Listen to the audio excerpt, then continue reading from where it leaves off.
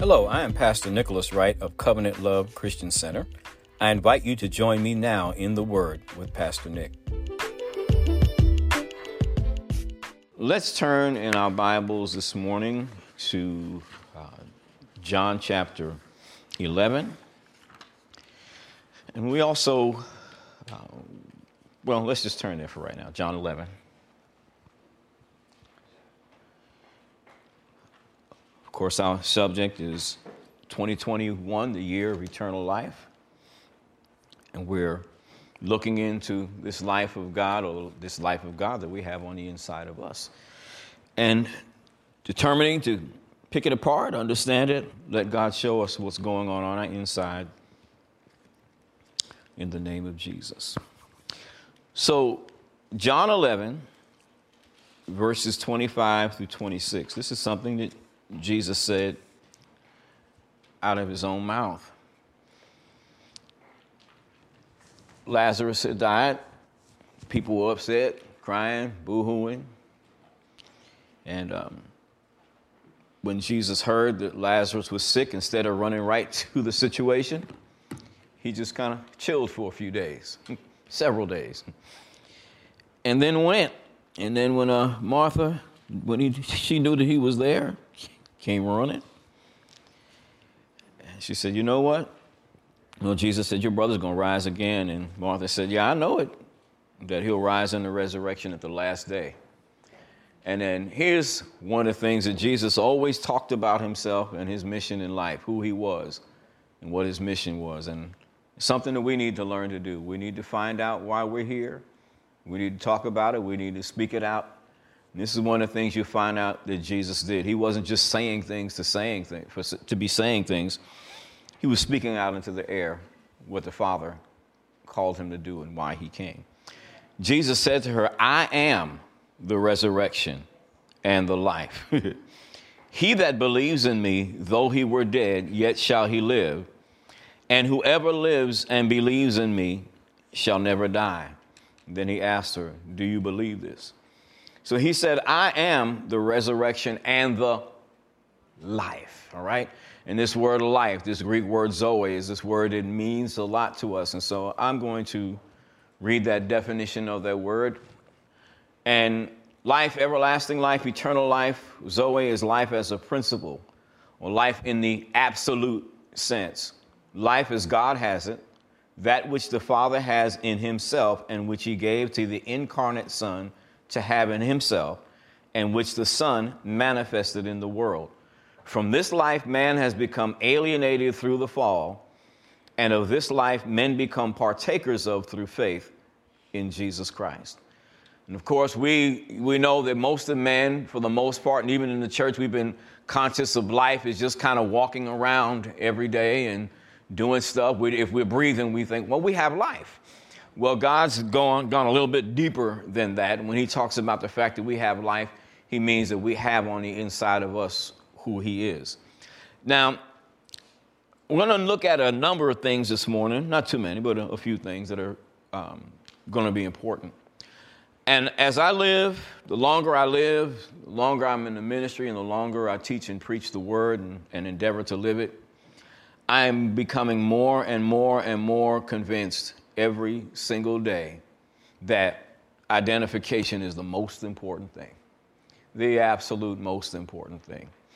And it's like everything that goes on is based on that. We go back to the Garden of Eden, and we find out that the reason that Adam and Eve fell is because they didn't really have the fullness of an understanding of who God said they were. The serpent came along and said, has God really said blah, blah, blah, blah. And if they really, really had a grip on who they were in the image and the likeness of God, they never would have committed the treason that they did. So identification is the most important thing in the universe. It's the most important thing in the universe because what God has made man as the center of his creation. And everything that he has, he gave to man. Everything. His life, his image, all of his stuff, he gave it all to man. It's the most important thing in Christianity because as God's representatives in the earth, we have to understand who he says we are, that we don't bow the knee to wickedness and to evil. We don't allow the things of the world to overrun us. We don't allow wickedness to overrun us. Christianity is all about this. In America, it's the most important thing. We have people right now trying to tell us as God's people and as Americans that we're not Americans, we're somebody else. And of course, a lot of us don't understand who we are because we don't know the documents that our nation is based upon. And we only find out who we are when we put our eyes to things, we read them and take them to heart. If you're an American, you're not made to be a slave. Hallelujah. You're not made to be a slave. Deep state is not your God. Government is not your God. God didn't design it that way. And in the world, it's the most important thing because we have a world full of people that have no clue of what mankind really was made to be and is supposed to be. So this is important. There's always somebody trying to tell you who you are. Always somebody else trying to define your identity. Happened that way in the garden. It's going on that way, and it'll probably go on all up until the Lord gets done with this whole thing here. Now, there's something that we need to deal with, we need to stay on top of, and we need to be helping the world right now with, and that is the fear of death. The fear of death has to be dealt with. This is what everything that's going on right now is based on men and women being afraid of death. Bottom line, all right? Why do people wear masks? Afraid of death. Or they're afraid of another man or woman or somebody coming and jumping on them because they don't have one on. Or they're afraid that they're going to look different because they go into a place and they don't have one on, but everybody else around them has one on. And so they think, oh, man, they might bite me. Somebody might jump on me or might talk bad about me. Maybe they may call a popo on me or something. So fear is what's driving many people right now. And as believers, God has not called us to fear. Matter of fact, the Bible says he's not given us the spirit of fear, but what? Power, love, and a sound mind. So if he has not given us the spirit of fear, then why do we want to entertain the spirit of fear? Right now, men are claiming to walk in wisdom when they're walking in fear. Oh, but I'm just being wise. No, you're being fearful if you're a believer. Didn't get a big rise out of that. But those are the facts of the matter. Some people say, well, I'm being smart, I'm being wise. No, you're being fearful. I was thinking about something. Well, Lord help. I've started to spend some time on Facebook, not roaming around and trying to argue with people and all kind of stuff, but to share things that I think will be encouraging to folks. And I wrote a post this past week, and I asked the question.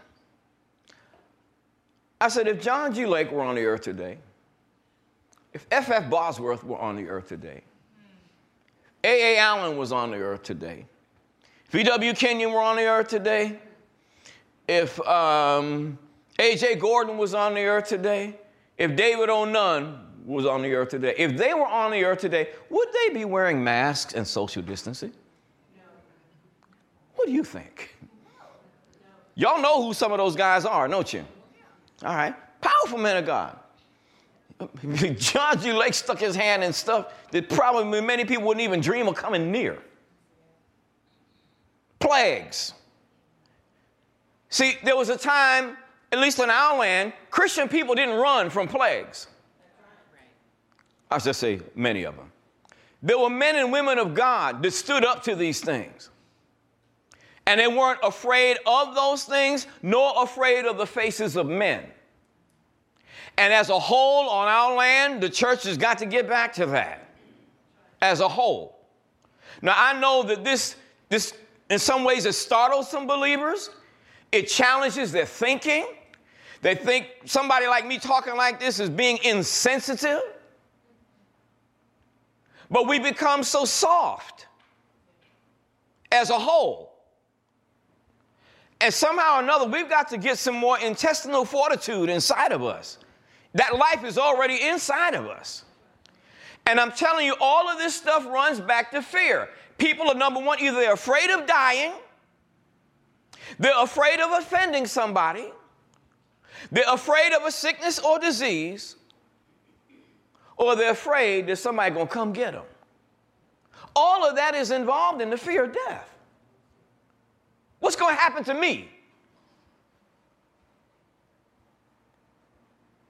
Let's not be too quiet. What's going to happen to me? All right, so now this life that we're talking about is what is supposed to make the difference. Because if I'm conscious of this God life inside of me, the more conscious I am of that, the more fear goes away. Jesus himself, he laid his hands on leprous people. Come on now. And then he told us, the works that I do shall you do also, and greater works than these shall you do. Why? Because I go to my Father. And he went to the Father, and when he went to the Father, he gave us the Holy Spirit, whom we're talking about now, who is the agent of this life that we're talking about. So if I've got this life and this glory in me as a believer, why am I afraid of something that is supposed to, if it's real, it's supposed to die in my presence? It doesn't matter whether it's manufactured or what. It doesn't matter. That's irrelevant. It's immaterial in this heavenly courtroom. It's irrelevant and immaterial as to what it is, if it is, where it came from. What matters is who we have inside of us. And what matters is, are we willing to stand up and face these things based on who's living on the inside of us? So now, the fear of death has to be dealt with. Now, I want to take a little bit of time before we go to where we're really going today to look at a few scriptures, because these are important things. In Hebrews chapter 2, verses 14 and 15, actually it should be. Now remember, these are the scriptures speaking. There are a lot of folks in the church that have to come to this point or return to the point of letting the Bible have the primary voice in their lives. There are so many excuses and all kinds of stuff going on, and people are just disregarding the scripture. And a lot of it is because of fear. Hebrews 2, 14 and 15. For as much then as the children are partakers of flesh and blood, he also, speaking about Jesus, likewise took part of the same. Why? That through death he might destroy him that had the power of death, that is the devil, and then do what? Deliver them who through the fear of death were all their lifetime subject to bondage. So when we are afraid of death, it brings bondage. If you're afraid of, if death, that fear is working inside of you, then you're not going to step out into the liberties and the freedoms and meet the challenges that are there to that life, because you're afraid of dying or some byproduct of death. But Jesus came to deliver those who, through fear of death, were all their lifetime subject to the devil, to bondage, slavery. See, it's fear that keeps us from stepping out. I'm afraid. I remember one time I was afraid to play the piano in public. But you know what you have to do? You got to meet those fears.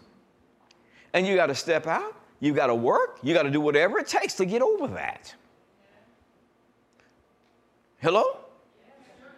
Here's the fear of public speaking.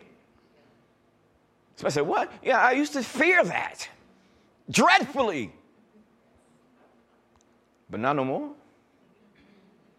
And I don't care whose presence you put me in. If the president of the United States was sitting right there and a bunch of mighty preachers that I know, you know what? I'm going to open up my mouth and I'm going to do just what I'm doing right now. Whatever God gives me, it's coming out. Wasn't like that one time in my life. But because of this word, the presence of the Holy Spirit, and then just continuing to go out and do that and do it and do it and do it and do it and fight up and push back against that timidity, stuff is gone. I don't care who is in my presence. what God gives me to say is coming out. Hallelujah. In Jesus' name. Now, Romans 8, 15 and 16.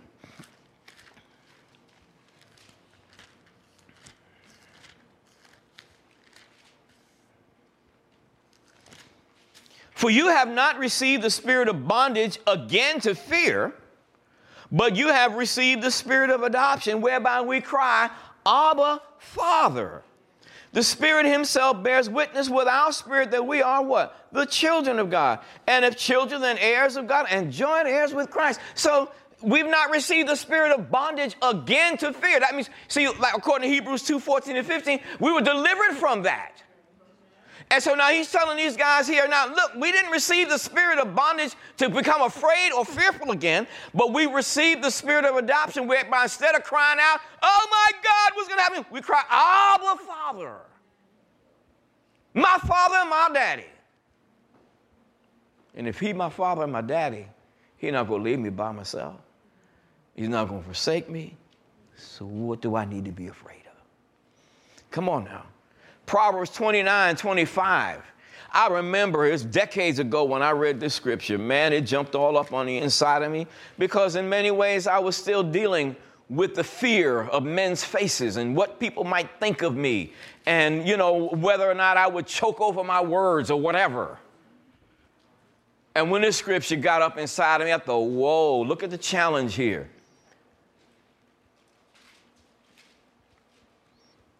Proverbs 29, 25, it says, the fear of man brings a snare, but whoso puts his trust in the Lord shall be safe.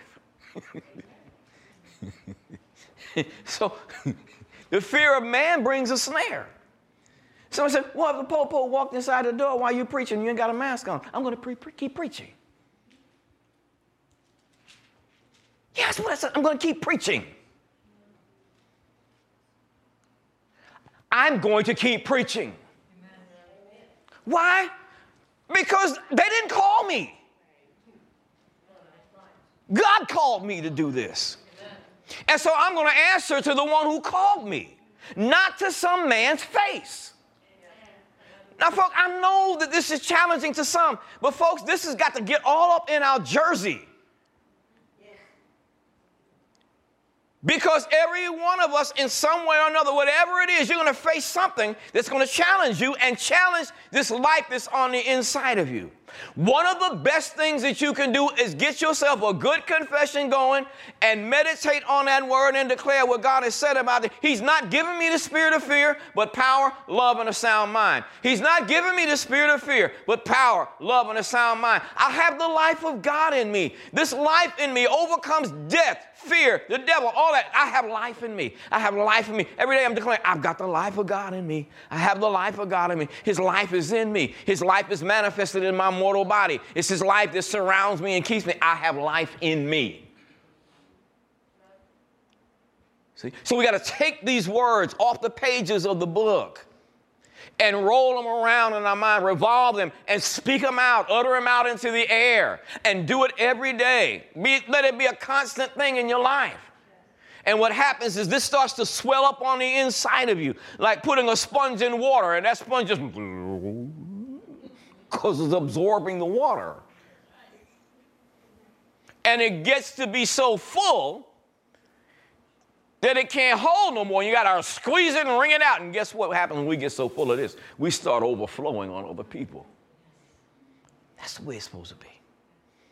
Hallelujah. We're working today, aren't we? Oh, I got a couple of amens. The fear of man brings us in. Psalm 118, verses 6 through 9. The Lord is on my side. I will not fear. Then he said, ask the question, what can man do unto me? Oh, Lord. I love it. See, so we can respect men and women, but we're not to be afraid or fearful of the faces of men and women.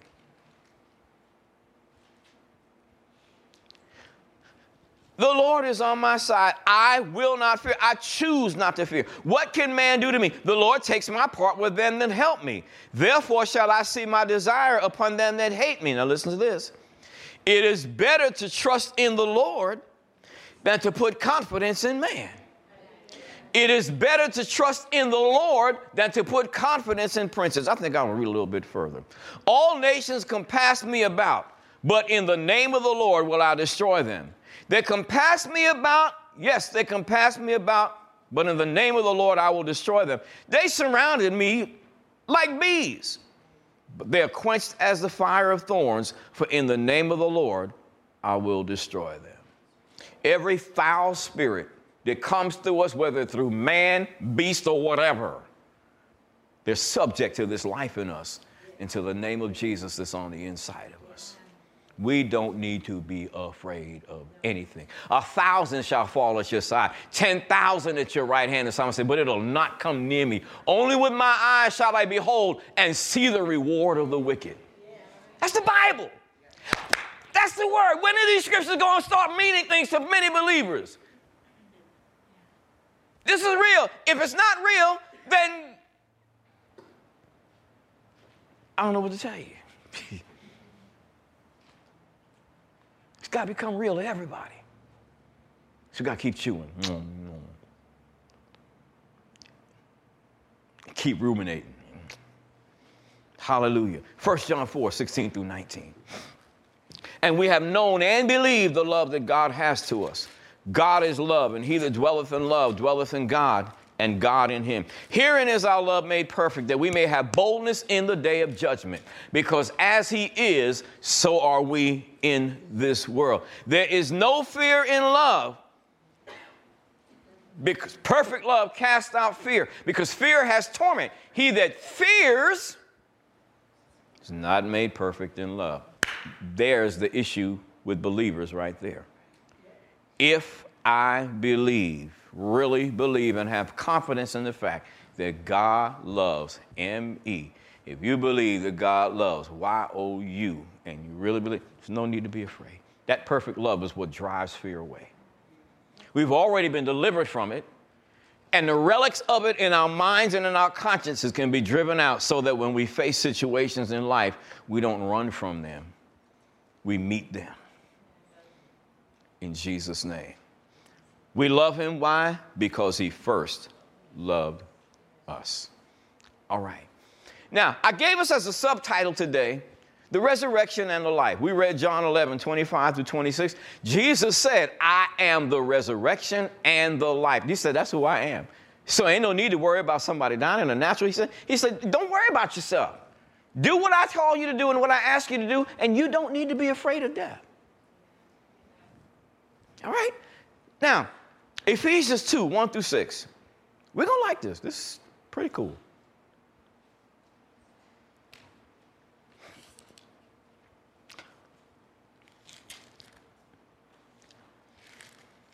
Ephesians 2, 1 through 6.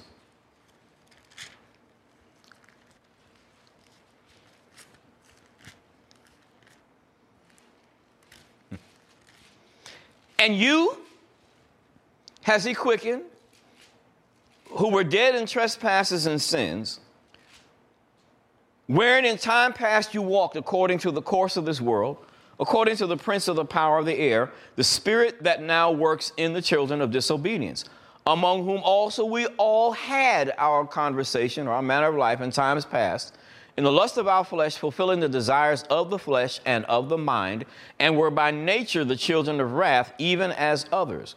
But God, who is rich in mercy, for his great love wherewith he loved us, even when we were dead in sins, has quickened us together with Christ. By grace you are saved, and has raised us up together and made us sit together in heavenly places in Christ. Now notice, he said, when we were dead in sins, we were quickened. That word quickened means to be given life together. So here we come back to the Zoe again. When we were dead in sins, we were given life together with him. Now think about that. Somebody said Jesus needed life at one time. Absolutely. If you were holy and righteous and just, and you became who we were, you dropped all of who you were, and then you would have to get that back after the price was paid. And that's what happened to him. See, everything that happened to him served as an illustration of what God wanted to do with us.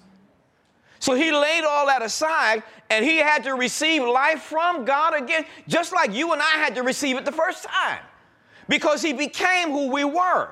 But now, because he was mankind's representative, when life was given to him, that life was put to the credit and the account of man and given to man. So when we come into Christ and we say we receive him, then guess what? We receive that life. And the Bible says we were quickened, or we were given life together with him.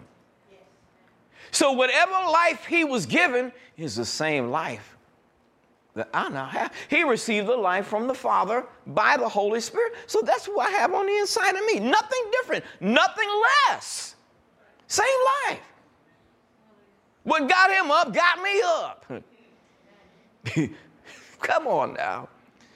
So now, in the resurrection of Christ, we were given life together with him. Zoe, we were given heavenly, kingly, and royal status in him. Check it out. We have been made to sit together. Sit together. Not later. He has raised us up and made us sit together. Somebody said, I'm sitting in this pew. Yeah, well, you might be physically, but you are seated in him at the right hand of the majesty on high. And that's where we need to see our position.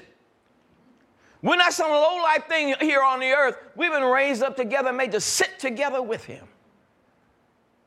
We're divinity. We're kingly. Check out Romans 5:17.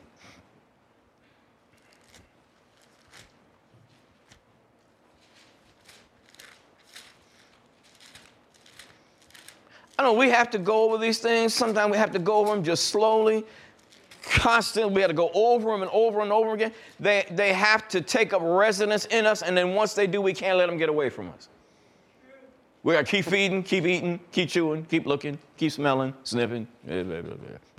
Romans 5:17. For if by one man's offense death reigned by the one, much more they which receive abundance of grace and of the gift of righteousness, now what are they supposed to be doing? Shall reign in life by the one Jesus Christ. So now you see why we got to pick this life apart? If we're to rule and reign in this realm, we got to find out what's there. Like last week, we looked at some of the character and qualities of the divine nature. Well, this is what we have to do. We've got to keep doing this and work at it and dig at it. So we find as we acquire that knowledge, then the Holy Spirit has something to work with and through us. All right, now,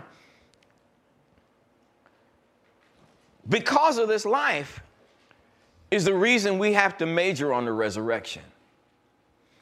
I don't think as Christian people we talk about the resurrection enough.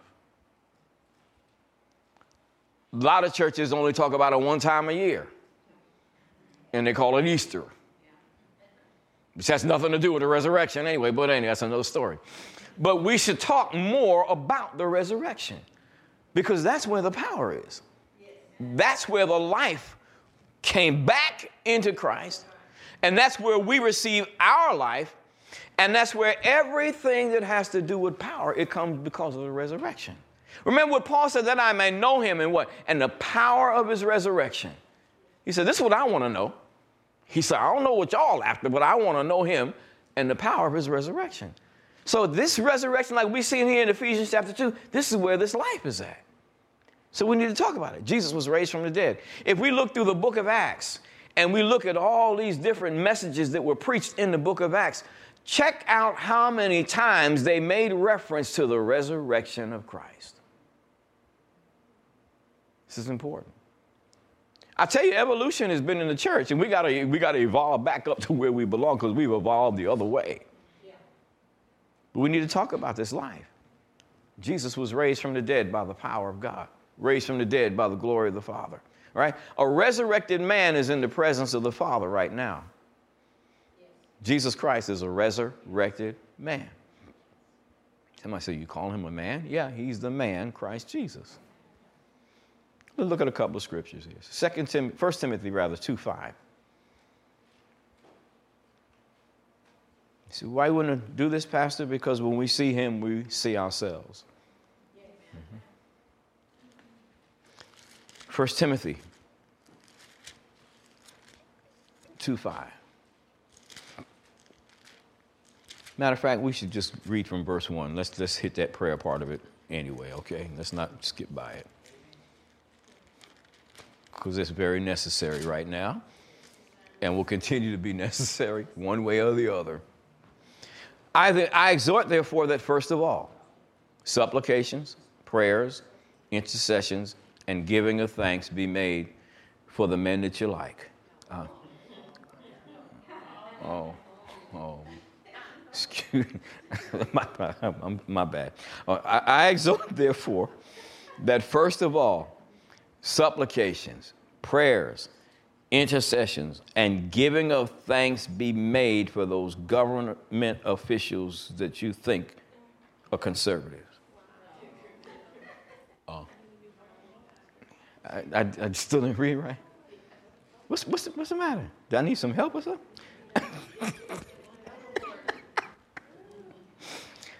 I exhort, therefore. We never know that translation, huh?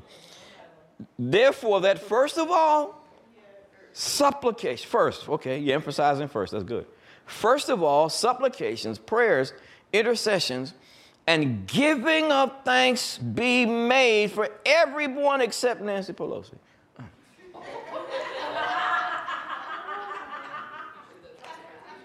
You said the Trump translation? Okay, now, y'all know I'm messing around, okay? But I'm doing this for a reason, okay? Because sometimes what happens with us as people, we think, man, I can't pray for that one. But remember, God says all. Somebody says, I have to pray for Joe Biden? Yes, you do. It doesn't matter what happens, you got to pray for him. Yes, you do. So say, I don't like Mr. Trump. You got to pray for him. No matter. His wife thinks she all that. It don't matter what you think. You pray for him. It's what God said. And there's a reason he tells us that. Not just because they need love and they need to be saved, that they do.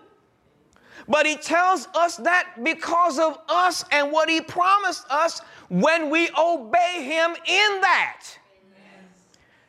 He says, for kings and all that are in authority, that we may lead a quiet and peaceable life in all godliness and honesty. So that means if I follow God and I do what he asks me to do, this is what he promises me. So it doesn't matter who is in office. If I obey him, then I'll have this kind of life. He promises that. This is not my translation. I was messing around earlier. You could have called them other my translation. But no, this is what God says. This is what he says. That we may lead a quiet and peaceable life in all godliness and honesty. Why? Because this is good and acceptable in the sight of God our Savior, who will have all men to be saved and to come to the knowledge of the truth. For there is one God and one mediator between God and men, the present tense, the man, Christ Jesus, who gave himself a ransom for all to be testified in due time. So there is a man, a resurrected man. It's the reason God did this stuff this way. It's a resurrected man at the Father's right hand. And we just read that we're seated with him, men, women.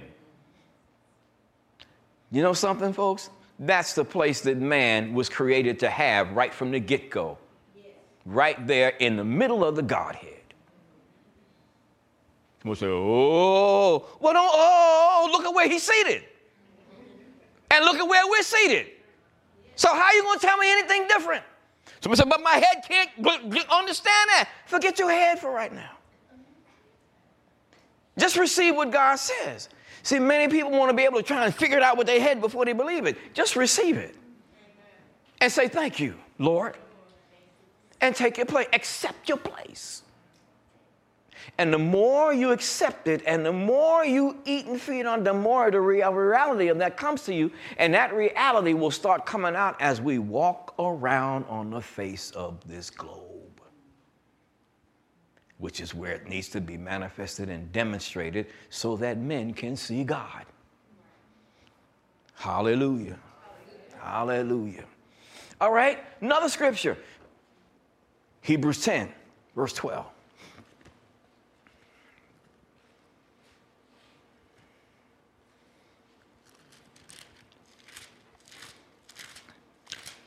This is a great year.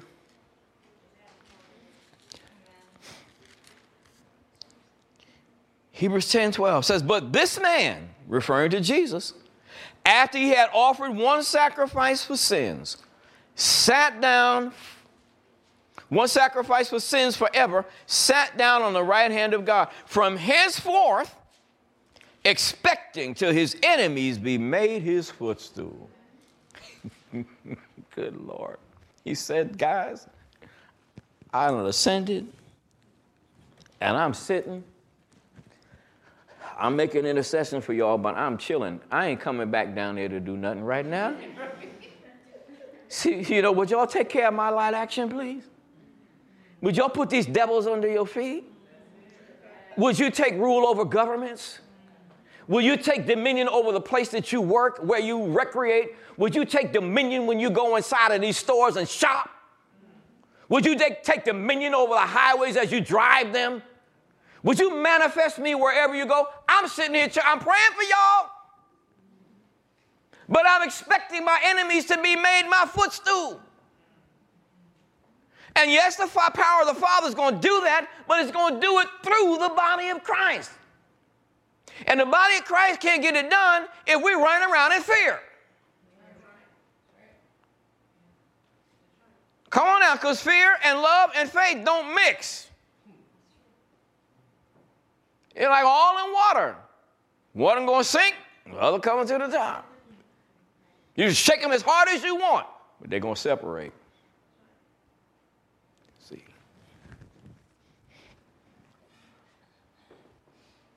So he's the man, Christ Jesus. Now, we're seated with him. We're to reign as kings in life with him. Now, the Holy Spirit, the glory of God, is the agent of this life. Remember, guys, I told you earlier, when we were getting started, take some time every day, not every day, take some time every week, at least a day of the week, and go over some of the things that we go over on Sunday morning. Because what it's going to do is going to keep us in step together, and stuff will click. And we won't have to go over some things. We can just ride right on into some other things. But see, the Holy Spirit of God, he's the agent of this life. And one of the reasons that God gave him to us is so that he could take these things of Jesus and reveal them to us, which is this life. So now, we're to rule and reign as kings in life. And the Holy Spirit, the glory of God, he's the agent of this life, and he's the one that raised Jesus from the dead and gave him that life. All right, a couple of scriptures here. Romans 6, verse 4.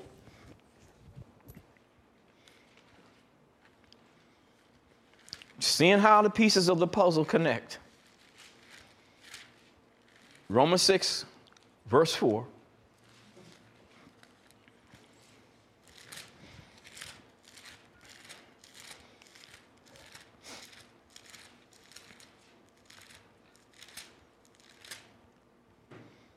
Therefore, we are buried with him by baptism into death, that like as Christ was raised up from the dead, and by what agent?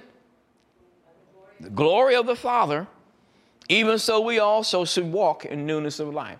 So if we take this scripture, tells us what it tells us right here, that Jesus was raised from the dead by the glory of the Father, right? Okay. Slide over to Romans chapter 8, verses 10 and 11. If Christ is in you, the body is dead because of sin, but the spirit is life because of righteousness.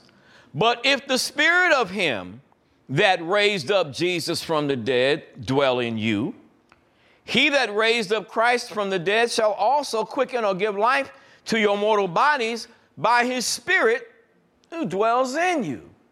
So the glory of God is the Holy Spirit. who raised Jesus from the dead. So this life and the Holy Spirit, they like that. So he's the agent of this life.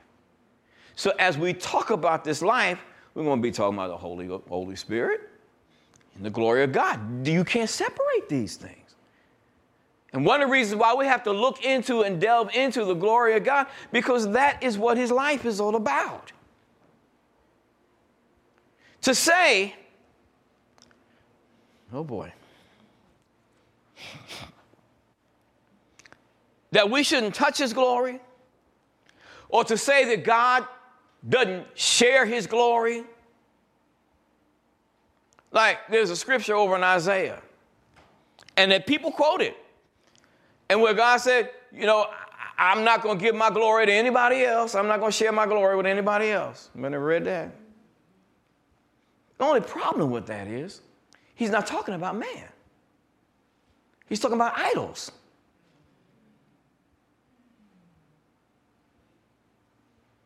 He's talking about idols. So he's not going to share his glory with idols. But he never said he wouldn't share it with man.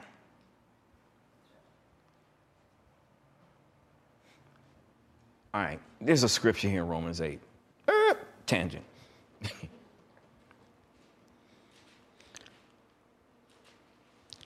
Romans 8 from verse 29. Listen to this. For whom he did foreknow, he also did predestinate, to be conformed to the image of his Son, that he might be the firstborn among many brethren. Moreover, whom he did predestinate, them he also called. And whom he called, them he also justified.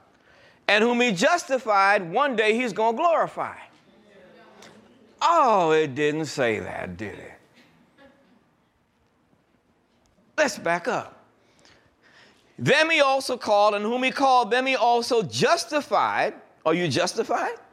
Have you been made the righteousness of God in Christ? So he's talking about you and me. He's talking about, in all of this, he's talking about us. And he said, whom he's justified, them he also glorified. Now we know that your natural body, it has not been changed. So it can't be talking about anything but the real you on the inside. You have been glorified in Christ in that spirit, man. How could you not be if we are joined together with the Holy Spirit? If we are one spirit with the Lord, how can we not have what he has?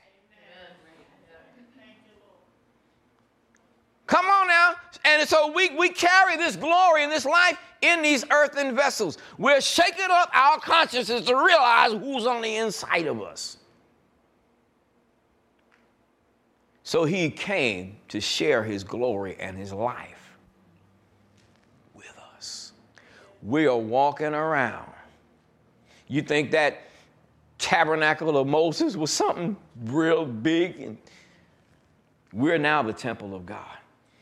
And his glory resides in us, and it is there. Everything that God is already on the inside of us. See? It should come out of our mouths. All of God is in me. Everything that makes him who he is inside of me. I'm who he is. In Jesus' name. Now, when Jesus was raised from the dead, there's some things that he did. Y'all are cool in here. So, but there are things that the Lord gives us to say and share and minister that we have to share with everybody.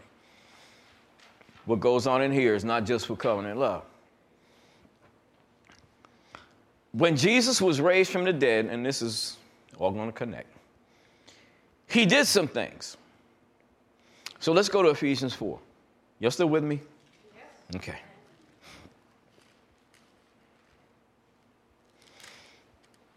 I'm going to kind of do y'all like the Holy Spirit does me. He'll take some of these things in these scriptures and say, okay, now I want you to see where I'm going and connect these different things. Just look and listen for certain words, and you'll see how everything connects. All right, so from verse 7, he said, but to every one of us is given grace according to the measure of the gift of Christ. Wherefore, he said, when he ascended up on high, he led captivity captive, and he gave gifts to men. Now that he ascended, what is it but that he also descended first into the lower parts of the earth? He that descended is the same also that ascended up far above all heavens, that he might fill all things. Now, let's look at what he did when he ascended. When he ascended, he did something. It says, and he gave some apostles, some prophets, some evangelists, some pastors, teachers, for the perfecting or the equipping of the saints, for the work of the ministry, for the edifying of the body of Christ. Now, when he ascended, one of, if not the first thing that he did, I can't say the first thing, one of the first things that he did in reference to man on earth here is that he set up leadership in the church, in his body. What he's saying here, when he ascended, he gave gifts to men, and what he did, he said, I'm giving you apostles, prophets, evangelists, pastors, teachers, to equip the saints for the work of the ministry, which is the edifying of the body of Christ. So he said, I set up leadership in the church, not for leaders to be lords, like Peter said, not to be lords over God's heritage, but to help the members to, number one, to be equipped and to mature. So now, the reason that this is important, I don't know, well, I shouldn't say this, I don't know for a fact through my own eyes, but I know by the general way things that work. And especially here in Texas, we've been here since 1981. And boy, there have been a lot of travelers through different churches and all over the place, and some people don't even go anymore. Call themselves Christian. But God set up leadership in the church for certain purposes. To equip the saints and to help them to grow up into Christ in all things. Now, this is important. The church, we could call the church, the household of God, a perfection house or a place where maturity is supposed to take place. To grow up into Christ in all things is the master's plan for his saints. There's no believer that can come to this place of maturity without being involved in the local church. There are people, I've heard this argument, I don't know how long in my Christian life, and definitely how long since I've been pastoring. But there are people that think they don't have to go to church. They don't have to be involved in the church. I can study on my own. Now we got the internet church. And I'm going to tell you what, that internet church is only for those that can't get here. It's not to be made a habit of and a lifestyle. I don't care what governor in any state says, because God didn't say it. What he said is not to forsake the assembling of yourselves together as the manner of some is. They were doing it back then. Did you know that? Ain't nothing new. Nothing's new. And there were people back then that said, I don't need the apostles. I don't need anybody to teach me anything. You see, you can't, and this Ephesians chapter 4 is so interesting. There's no believer that can achieve what God wants them to be without being in the local church. Somebody said, well, I got just as much from God as you do. Yeah, but do you know how to use it? Do you know how to put it together? That's why God gave us gifts. Everybody is free. Everybody has something from God. But if we don't have any kind of leadership to help us to find out where we need to go, we're going to be lost. And God is the one that set it up. I didn't set it up. No pastor, no apostle set it up. God set it up like that. And so we have to honor what he said. So a believer can't do that. They can't do it without leadership either, because you can't do it without the ministry gifts. The ministry gifts are anointed for this purpose. Some ministry gifts don't even know they're anointed for this purpose. They think they're anointed to jump and shout and raise money, build buildings, and so on and so forth. Which none of those things are wrong in themselves, but they're not the priority. See, the priority is the people. Again, the priority is the people. And taking what the Holy Spirit and the Word give and invest that in people so that they can see in their own insides. Not have somebody stand over and beat them over the head and take their money and make them do stuff and rah, rah, rah, whatever.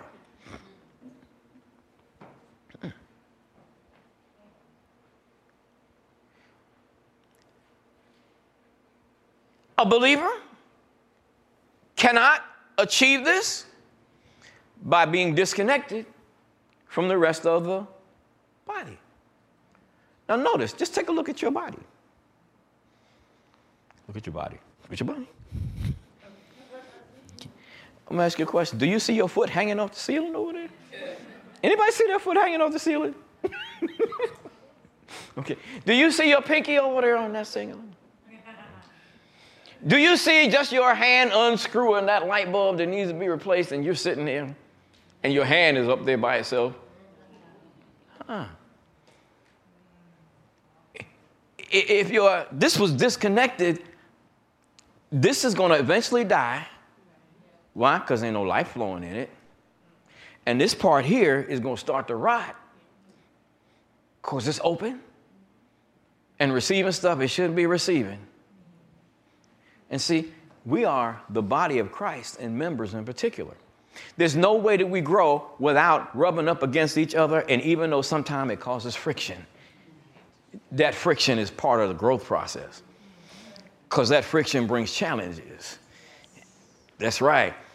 And then you might think, boy, I got me a good love walk going, but then you come up against somebody that, oh, Lord, I ain't never seen nothing like that before. Ain't nobody ever talked to me like that before. Ain't nobody ever smelled like that before. And like, oh, man, I thought I was grown up. And then you start thinking, somebody start rubbing you the wrong way, and then now you got to dig down on the inside of you and pull up some love and some maturity and some Zoe life in order to face it, because you want to please God and you want to help that really, really deep down inside. You want to help that person, even though you think, dear God, why you bring them around? But you really deep down inside, you want to help. Yeah. Yep. So come on, you know what I'm saying? And see, there are people that want to run from that and say, why don't you go to another church? Get out of here. No. Or the other say, I'm going to go to another church. I'm going to get out of here. And they're going to go over across town and they're going to sit down in another church and they're going to sit there and somebody next to them is going to start rubbing them the same way that other person was in that other place. And you know, we realize you ain't going to get away from it. Because it's going to grow. You got to deal with it. So we can't do it disconnected from each other. You know what's going to happen? If we don't connect, you know what you're going to do? Somebody's going to sit over there and all they're going to do is eat ice cream and candy spiritually.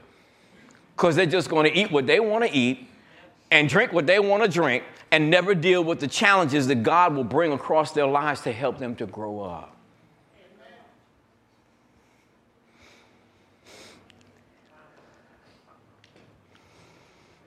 So this house, every house of God is a perfection house, supposed to be. Perfection just means maturity. Now,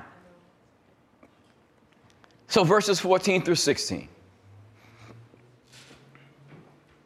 That we henceforth be no more children tossed to and fro and carried about with every wind of doctrine, by the sleight of men and cunning craftiness whereby they lie in wait to deceive. But speaking the truth in love may grow up into him in all things. Wow, all things. You think there's some things you don't really want to grow up into Christ in because it's uncomfortable? Anybody been there? Somebody said, I'm there now. Yeah, right. And sometimes there's stuff you just don't want to deal with. But you know if you're going to grow, you got to deal with it.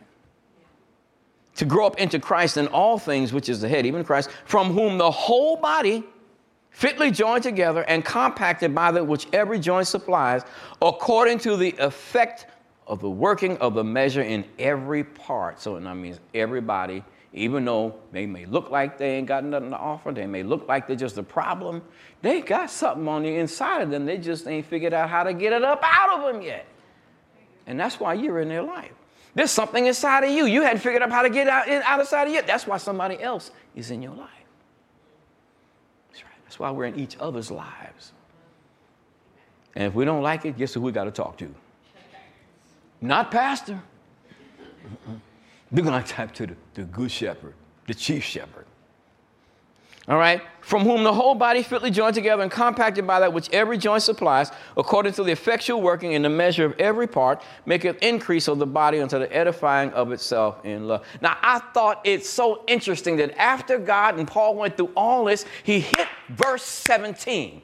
And this is what I want to get to here. He says, this I say, therefore, and testify in the Lord, that you henceforth walk not as other Gentiles walk, in the vanity of their mind, verse 18, having the understanding darkened, being alienated from the life of God through the ignorance that is in them because of the blindness of their heart. So he went through all of that, and I said, I'm going to tell you why that are ungodly ain't got this, and I'm also going to tell you in the same breath why I got leadership here doing this, because we need to be conscious and aware of the life of God that's on the inside of us. And so this whole thing about maturity is tied together. The life of God is a very, very, very important element. And this fivefold ministry and these gifts are supposed to be helping us understand that. So don't be like the Gentiles. They're alienated from this life. So we don't need to act like we're alienated from it. We need to realize that we're connected to it and learn about what's in this life and this glory so we can live it and not live like those who are alienated from it because they're separated from it. So this stuff is important. It's vitally important. Let's look at Acts chapter 5. Coming around the bend here.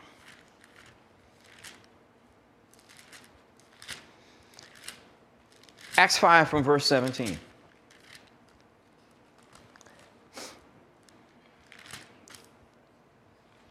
Then the high priest rose up, and all they that were with him, which is the sect of the Sadducees, and were filled with indignation, and laid hands on the apostles, and put them in the common prison. But the angel of the Lord by night opened the prison doors, and brought them forth, and said, Go stand and speak in the temple to the people all the words of this life. Interesting, that command that came from God through the angel. Go stand in the place that y'all meet and speak to the people all the words of this life. Let me share you something with you again that I think you should pay attention to. When we look at what we call the four Gospels, we look at Matthew, Mark, Luke, and John. Do you notice that John talks about this life so much more than all of those other three guys? Have you ever noticed that in reading through? If you haven't, pay attention to it now, because you're going to find out. There's a reason for that. And what God did is he took John and had him emphasize that life so that we can see and understand that all the things that Jesus did in Matthew, Mark, Luke, and John, he did as a result of that life that he was talking about. Look at John 20 with me. John 20.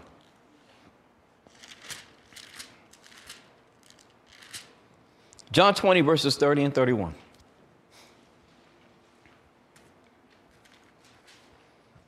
We're still building our case. And many other signs truly did Jesus in the presence of his disciples, which are not written in this book. But these are written that you might believe that Jesus is the Christ, the Son of God, and that believing you might have life, Zoe, through his name.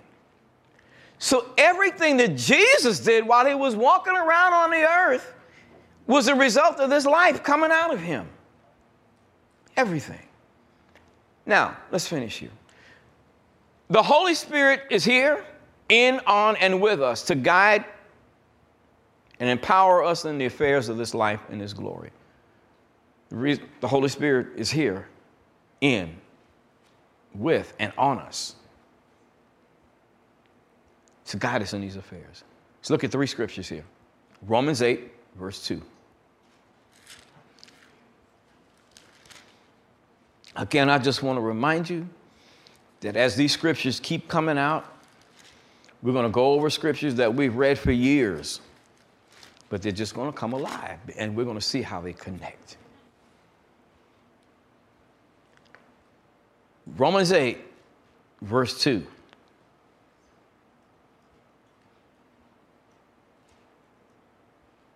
For the law of the Spirit of life in Christ Jesus has made me free from the law of sin and death. So the law of the Spirit of life, or the principle of life, the Spirit of life. And where's the Spirit of life? Christ Jesus. All right, John 16, verses 13 through 15.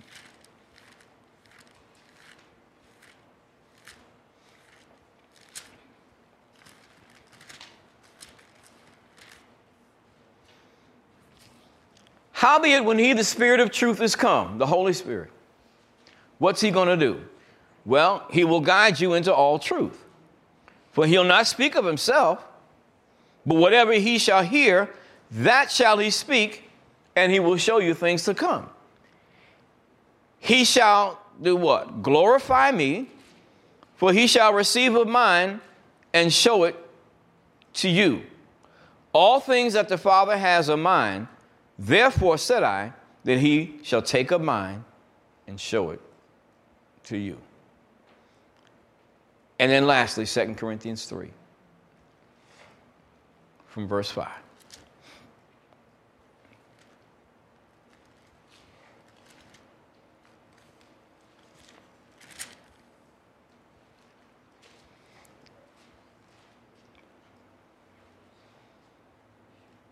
And I'm just going to read through this with you and just let the Holy Spirit suggest certain things to you as we read through these words. Not that we are sufficient of ourselves to think anything as of ourselves, but our sufficiency is of God, who also has made us able ministers of the New Testament, not of the letter, but of the Spirit. For the letter kills, but the Spirit gives Zoe, or the life of God. But if the administration of death, written and engraven in stones, was glorious, so that the children of Israel could not steadfastly behold the face of Moses, for the glory of his countenance, which glory was to be done away, how shall not the administration of the Spirit be rather glorious, or more glorious? For if the administration of condemnation be glory, much more does the administration of righteousness exceed in glory. For even that which was made glorious had no glory in this respect by reason of the glory that excels. For if that which is done away was glorious, much more that which remains is glorious. Seeing then that we have such hope, we use great plainness of speech. And not as Moses, which put a veil over his face, that the children of Israel could not steadfastly look into the face of that which is abolished. But their minds were blinded, for until this day remains the same veil untaken away in the reading of the Old Testament, which veil is done away in Christ. But even unto this day, when Moses is read, the veil is upon their heart. Nevertheless, when it shall turn to the Lord, the veil shall be taken away. Now the Lord is the Spirit, and when the Spirit of the Lord is, there is liberty. But we all, say we all, please. We all. Look around you, please, and just say we all. We all. We all. Bring it to Texas, say y'all. Okay, we all. With open face. This scripture is so important. We all, with open or unveiled face, beholding as in a mirror the glory of the Lord.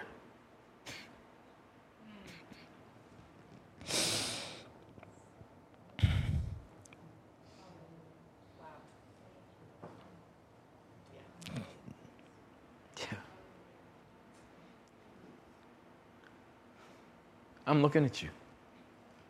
Look at me. You know what you see? A different facet of God's life. Unveiled face.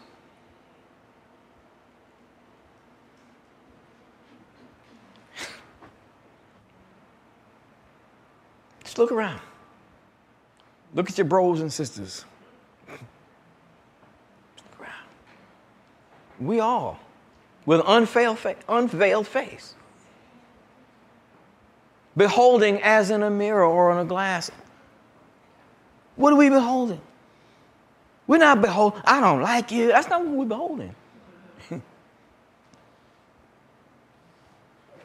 We're not beholding the scum of the earth. That's not what we're beholding. We're not beholding some useless nobody. That's not who we're beholding.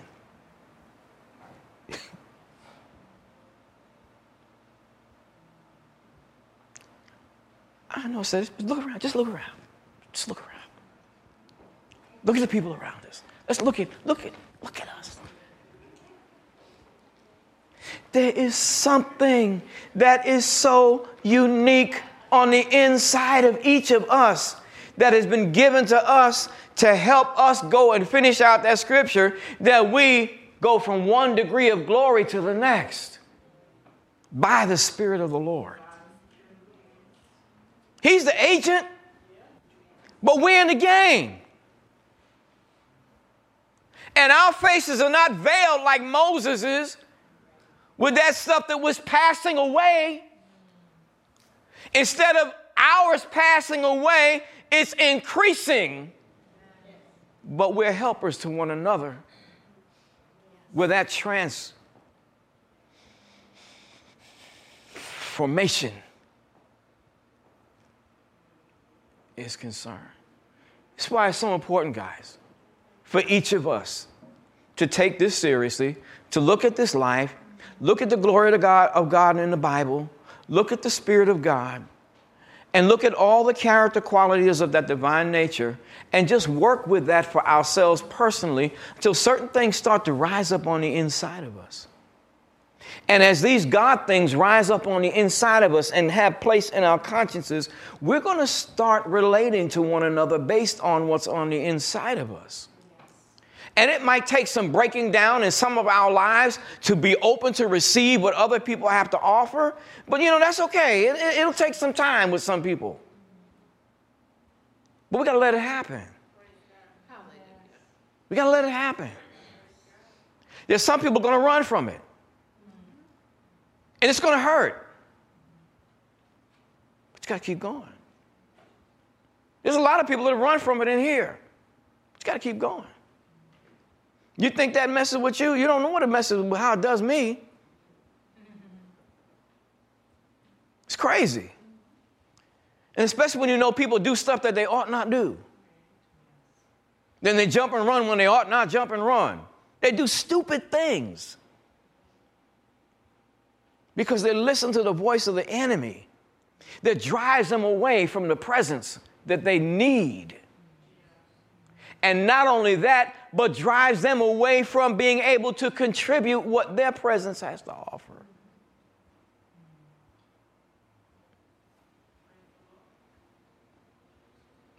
And when you know that they're doing stuff that they shouldn't do and jumping ship when they shouldn't jump ship, it's crazy. But you can't do anything about it but pray for them.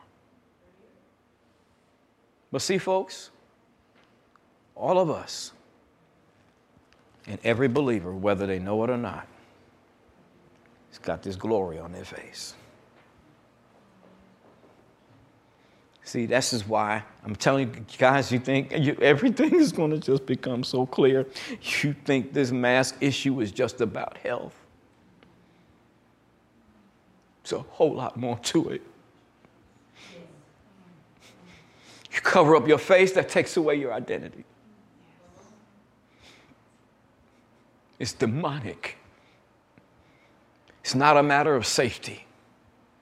It's not a matter of health, except going in the other direction. This whole thing in this universe is about identification. whole thing. The whole thing. That's why everybody on this soil ought to rebel against that thing and snatch it off their ears and let everybody see you smile and let everybody hear you speak clearly and hug somebody and encourage somebody, because the devil's trying to shut mankind down. And I don't care what comes and goes. With this preacher here and this man of God, I ain't letting it happen. They'll see my smile. They'll hear my voice. They'll feel my embrace. And you're going to see what's on my face from God. Father, we love you today. We thank you for what you've invested in us. Thank you for investing yourself in us. And every day, we say it right now, we're going to become more conscious and more aware of your presence, your glory on the inside of us. Just like we sang this morning on holy ground. Oh, how we love you and thank you, God. Thank you, Lord. Thank you, Lord. And whatever needs there are in our lives, you're teaching us, even right now as we're before you, that everything is already taken care of because you live on the inside of us. You'll teach us how to tap into that. And not only that, but because of the part that you've given us to play in one another's lives, you'll show us what's to come out of us into the lives of other people, that they may partake of your glory through us. Lord, we thank you for that. And I'm praying with my brothers and sisters right now. I believe with them that as we go out into this world from today, the rest of this week, till we come back together again, whenever that is, that the people that we come into contact with, that they're going to know that they're in the presence of the glory and life of God because of what emanates from our being, from our words, from our faces, our countenances, from our hands. Thank you, Lord. Thank you, Lord. Thank you, Father. Thank you, Lord. Thank you, Lord. Thank you, Lord. Thank you, Lord. Thank you, Lord. Thank you, Lord. And with such glory in and upon us, what can hurt us? What can make us fearful? The Egyptians couldn't even get close. So no evil shall befall us, neither shall any plague come near our dwelling. Whosoever shall gather together against us shall fall for our sake.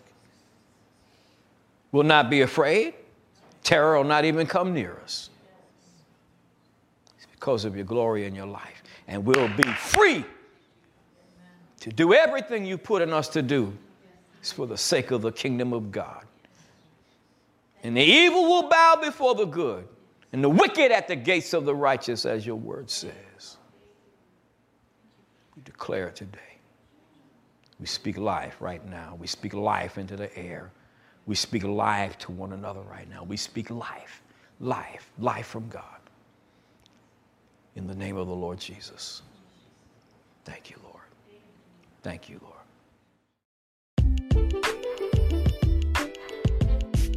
We want to thank you for listening to today's message. For additional messages and as a way for Pastor Nick to bless you with vital information, downloads, and gifts, please visit our website at myclcc.com. We invite you to join us again next week for The Word with Pastor Nick.